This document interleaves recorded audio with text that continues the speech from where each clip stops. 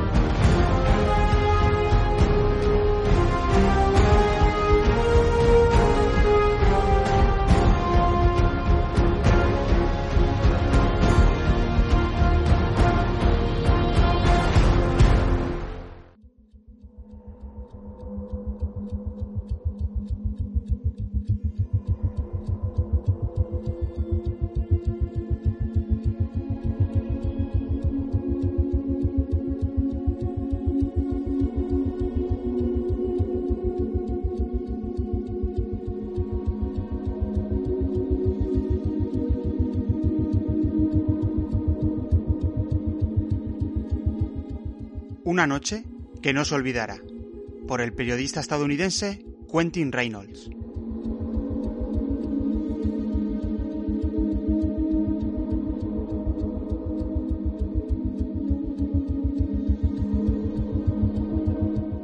En Londres habíamos tenido un día despejado y caluroso, y cuando la tarde se disolvió en sombras del crepúsculo, supimos que la noche sería de cielo sin nubes, tachonado de estrellas y con luna llena. Pero no sabíamos que aquella iba a ser una noche que cambiaría el curso de la historia. Era el sábado 10 de mayo de 1941.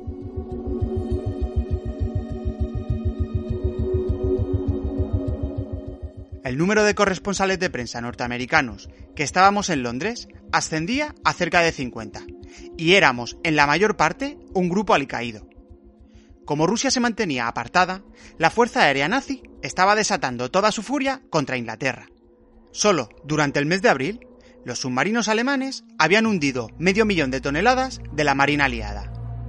El ejército inglés acababa de ser arrollado hacia Egipto y se esperaba que el Canal de Suez sería la próxima presa del enemigo. Grecia y Yugoslavia se habían perdido y Alemania estaba ganando el dominio de todo el Mediterráneo.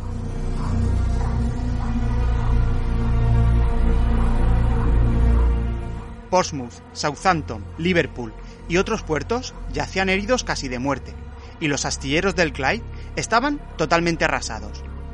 Cerca de 43.000 civiles habían perecido. Pero Londres resistía aún, y el pueblo, aunque cansado, mostraba la firme determinación de seguir resistiendo. Así era como estaban las cosas esa noche de mayo.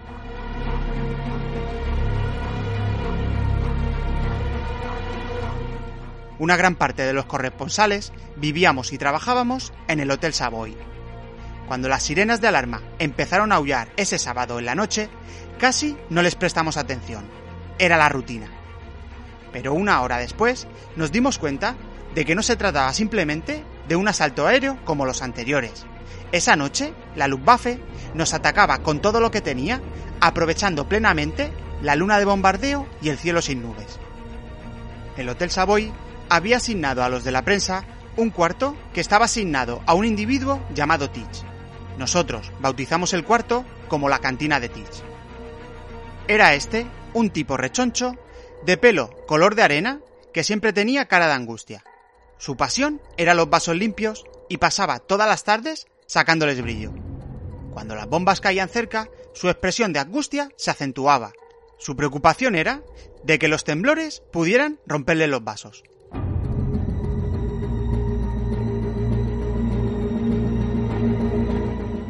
En una de las varias mesas de nuestro cuarto había un tablero de ajedrez. Dos corresponsales, completamente ajenos a la conmoción de afuera, estaban inclinados sobre él. Un receptor telegráfico de noticias funcionaba monótonamente, pero su sonido era tranquilizador. Entre las explosiones casi continuas, se percibía un sordo rugido crepitante que invadía nuestro cuarto. Salía fuera. El rugido era más fuerte allí. Al otro lado del Támesis se extendía una sólida sabana de fuego sobre los almacenes y los muelles. En el río, diminutos botes de incendio lanzaban a las llamas plumas de agua lamentablemente pequeñas. El agua parecía alimentar las furiosas lenguas de fuego que cada vez subían más y más. El corresponsal del Times de Nueva York, Bob Post, salió del hotel. Se dirigió a mí. La Real Fuerza Aérea dice que esta noche hay más de 400 atacándonos. Son muchos aviones. Ya hemos tumbado algunos, dije yo. 8 solamente. El fuego antiaéreo no puede subir lo bastante para alcanzarlos, dijo él. Desgraciadamente, pocos meses después, el fuego antiaéreo de Berlín llegó lo bastante alto para alcanzar el B-17 en que iba Bob Post, y Bob pereció. Poco después volvimos adentro. Los dos corresponsales seguían absortos en su partida de ajedrez. Tomé entre los dedos la cinta de papel amarillo que salía del receptor telegráfico. Aquel aparato era como un eslabón que nos unía con un mundo estable situado a 5.000 kilómetros de distancia.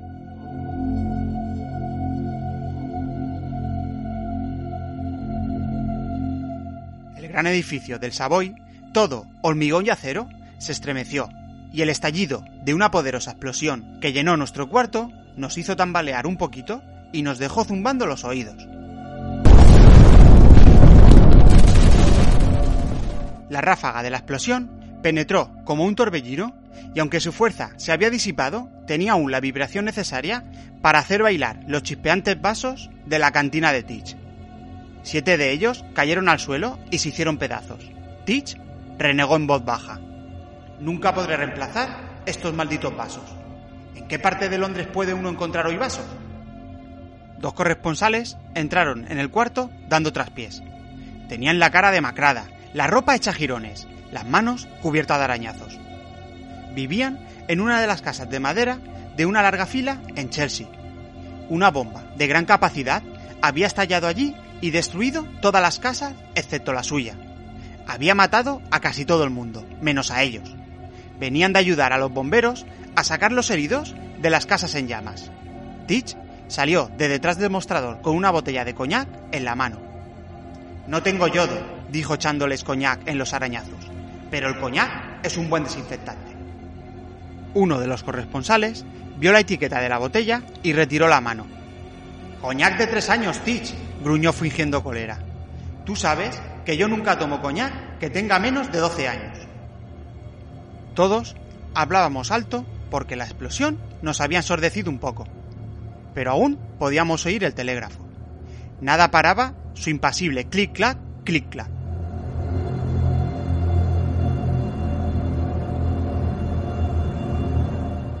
Llegaron más noticias. Parecía que todo Londres estaba ardiendo. Las horas pasaban cojeando con pies de plomo. La telefonista del Savoy llamó para decirnos que todas las líneas estaban interrumpidas. Quedamos aislados en nuestro pequeño oasis.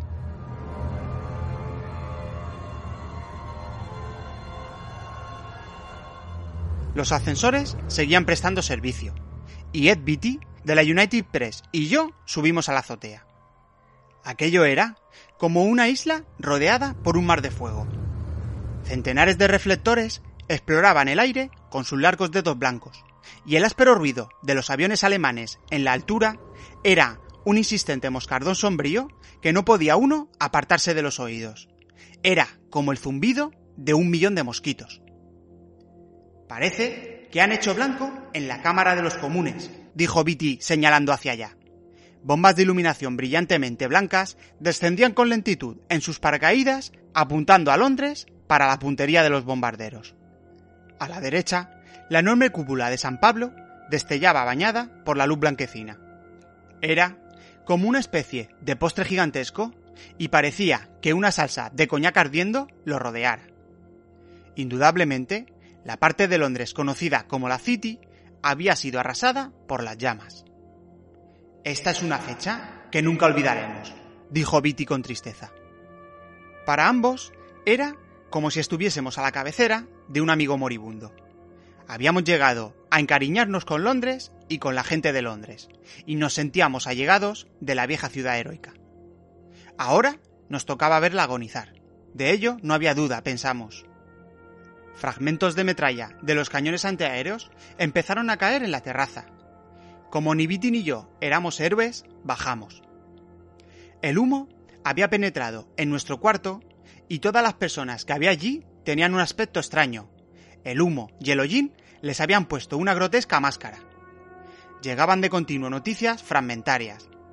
El Ministerio de Información decía que los alemanes habían causado por lo menos 3.000 incendios y que el número de bajas entre los bomberos y los vigilantes aéreos era muy crecido. 2.000 personas por lo bajo habían perecido. 70 almacenes y fábricas estaban reducidos a cenizas. Y entonces, inesperadamente, un agudo alarido atravesó el rugir de las llamas. Nos miramos unos a otros, incrédulos. Todo había pasado. Era la señal de fin de alarma.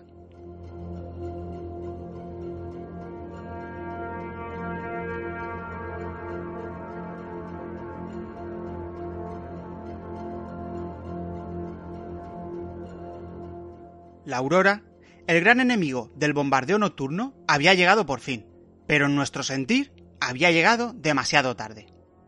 Salimos fuera y caminamos por el Strand. Una densa cortina de humo pesaba sobre la ciudad. Hombres y mujeres, con el rostro tenso y los labios mustios, salían del subterráneo y de los refugios antiaéreos. Muchos llevaban niños dormidos. Las llamas de las casas incendiadas se alzaban aún y pudimos ver que, evidentemente, este había sido el peor ataque aéreo de la guerra. Caminamos hasta la Cámara de los Comunes. Las llamas ya habían sido dominadas, pero el humo seguía saliendo en espirales del techo. Un automóvil se detuvo y un individuo rechoncho, con un gran cigarro en la boca, echó pie a tierra y entró en la cámara. Pocos minutos después, volvió a salir con expresión de cólera en el rostro. Los ojos de Churchill parecían mirar sin ver cuando regresó el automóvil. Fuimos luego al Ministerio de Información. Algunos de nuestros colegas estaban allí. Un vigilante aéreo entró a pasos elásticos en el cuarto. No parecía estar desalentado. Por el contrario, sonreía. «¿Qué noche hemos tenido?», dijo con típica sobriedad inglesa. «Hicieron mucho daño. No le acertaron a la estación de energía de Battersea, pero volaron casi todo lo demás. El agua ha fallado. Están tratando de bombear agua del Támesis, pero antes de 24 horas no se podrán dominar los incendios. Probablemente a ustedes les pareció esto malo, caballeros, y fue muy malo en verdad, el peor blitz que hemos tenido. Pero caballeros, yo creo que esta noche ganamos la guerra».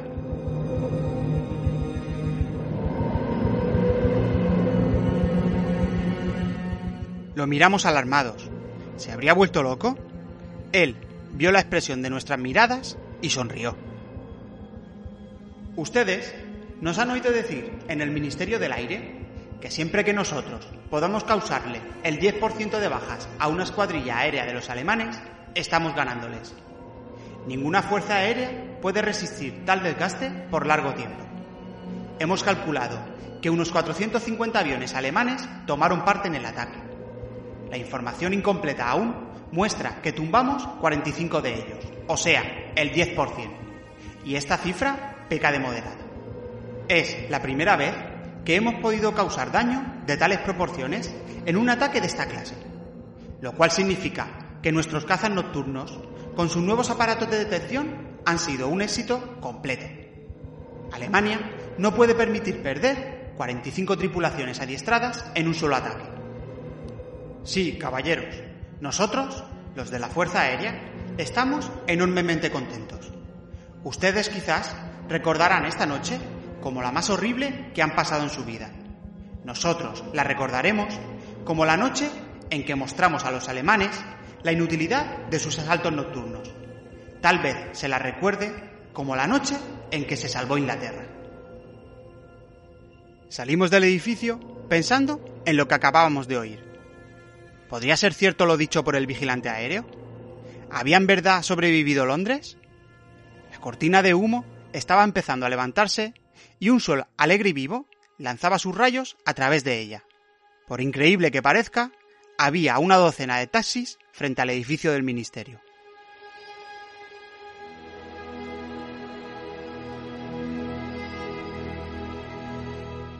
Todos los choferes parecían contentos. Tomamos uno de esos taxis para volver al Savoy. Algunas calles estaban intransitables. Tuvimos que dar unos cuantos rodeos. Pero los incendios se habían apagado. Cuadrillas de trabajadores se ocupaban ya en componer las cañerías maestras del agua. Los autobuses circulaban como de costumbre por el Strand.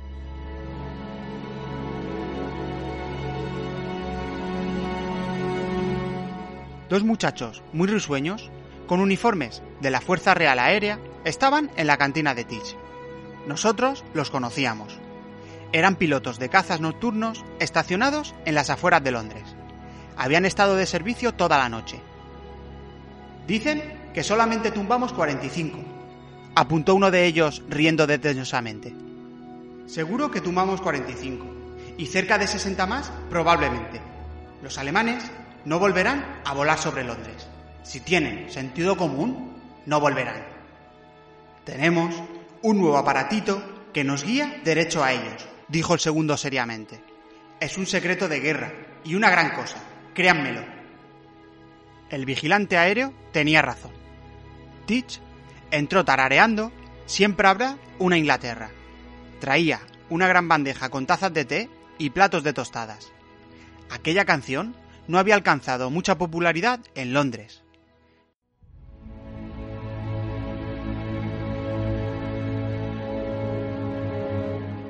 El público la encontraba cursi, pero no parecía cursi ahora. Quizás fuera la verdad pura y sencilla. Quizás Inglaterra fuese indestructible. Si había podido sobrevivir a una noche como esa, podía sobrevivir a cualquier cosa. El 10 de mayo de 1941 fue la noche en que la marea cambió. Sí, los historiadores se detendrán en esa fecha uno de estos días. Se darán cuenta al fin de que en esa fecha Inglaterra fue salvada. No se desplomó, como los pesimistas habían estado anunciando desde hacía meses. La golpearon cruelmente y sufrió unas cuantas heridas superficiales, pero fue más fuerte de lo que había sido nunca. El 10 de mayo de 1941, una noche que no se olvidará.